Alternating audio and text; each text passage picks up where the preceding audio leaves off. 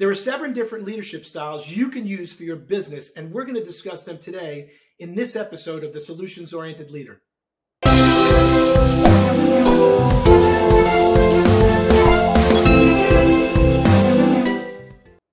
Hi, Dr. Rick Goodman here, leadership expert, keynote speaker, and author of the book, The Solutions-Oriented Leader, your comprehensive guide to achieve world-class results. There are 7 different leadership styles that you can use for your organizational culture with great success. And it's important that we ask ourselves some questions before we get started.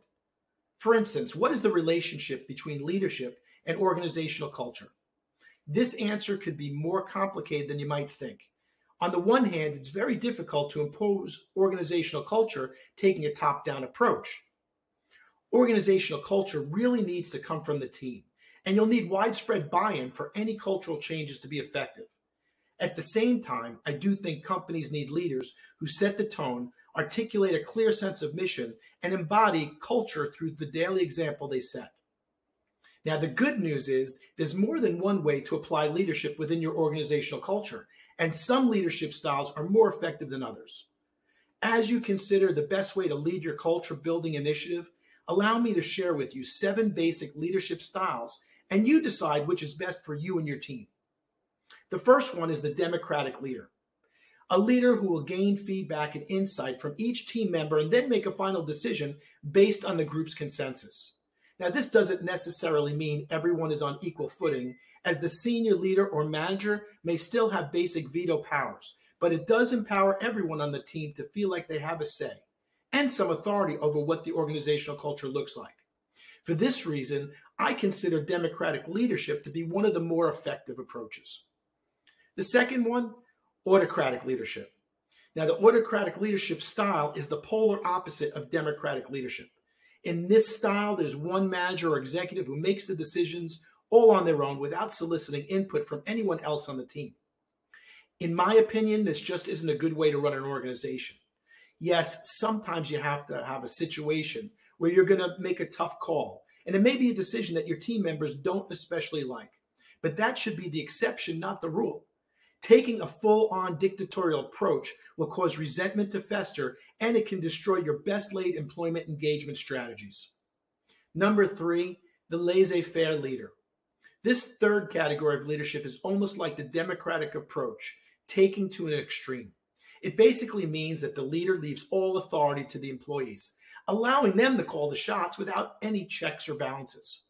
Trusting your employees to simply work however they like, whenever they like, can actually be a decent approach in smaller and younger companies. Indeed, you'll generally see leadership styles used like this in startup environments. But in more mature companies, it can often lead to trouble, a lack of purpose, a lack of unity, and a lack of cohesion.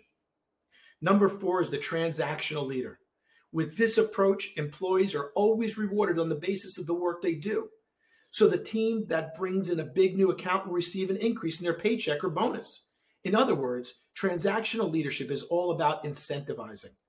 I believe that there are some strengths here, but also some limitations. On the one hand, it's helpful to clearly lay out roles, responsibilities, and expectations. At the same time, it can actually encourage employees to put in the bare minimum effort they really need to do to get the desired reward. Number 5, the coaching style leader. And yes, this works much like the sports coach. The leader works on identifying and then honing the strengths of the team as well as each individual employee. Most of the time, a coaching style approach will lead to each employee having a few areas of expertise. Hopefully, when you bring all the skill sets of the team together, it results in something cohesive and impactful. I think this is a fairly effective way to lead a team. And in fact, it has a lot in common with my favorite leadership style, which is transformational leadership. Number 6 is the bureaucratic leader. Leaders who adopt this strategy strictly adhere to company policies and procedures. They may sometimes solicit employee input, but they'll reject it at any time it contradicts existing standards, practices, and routines. As with autocratic leadership, the bureaucratic approach may stifle your employees, making them feel too closely controlled.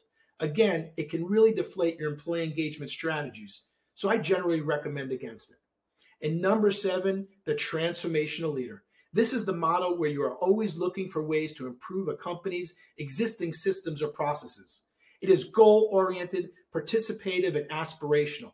I think it's the best way to lead a team and develop organizational culture because it provides employees with a lot of autonomy, but also keeps everyone focused on the same big picture objectives. So those are my 7 different leadership styles that you can use for your organizational culture. I think it's the best way to lead a team and develop organizational culture because you want to focus on big picture objectives all the time. I'm proud to call myself a transformational leadership expert and coach. And one of my favorite things is talking with managers and executives about how they can adopt a transformational approach. So if you're looking to revolutionize your organizational culture, the transformational leadership style may be just what you're looking for. If you'd like more leadership and employee engagement and leadership tips, please subscribe to our channel and like this video. Until the next time, go out there and make it happen.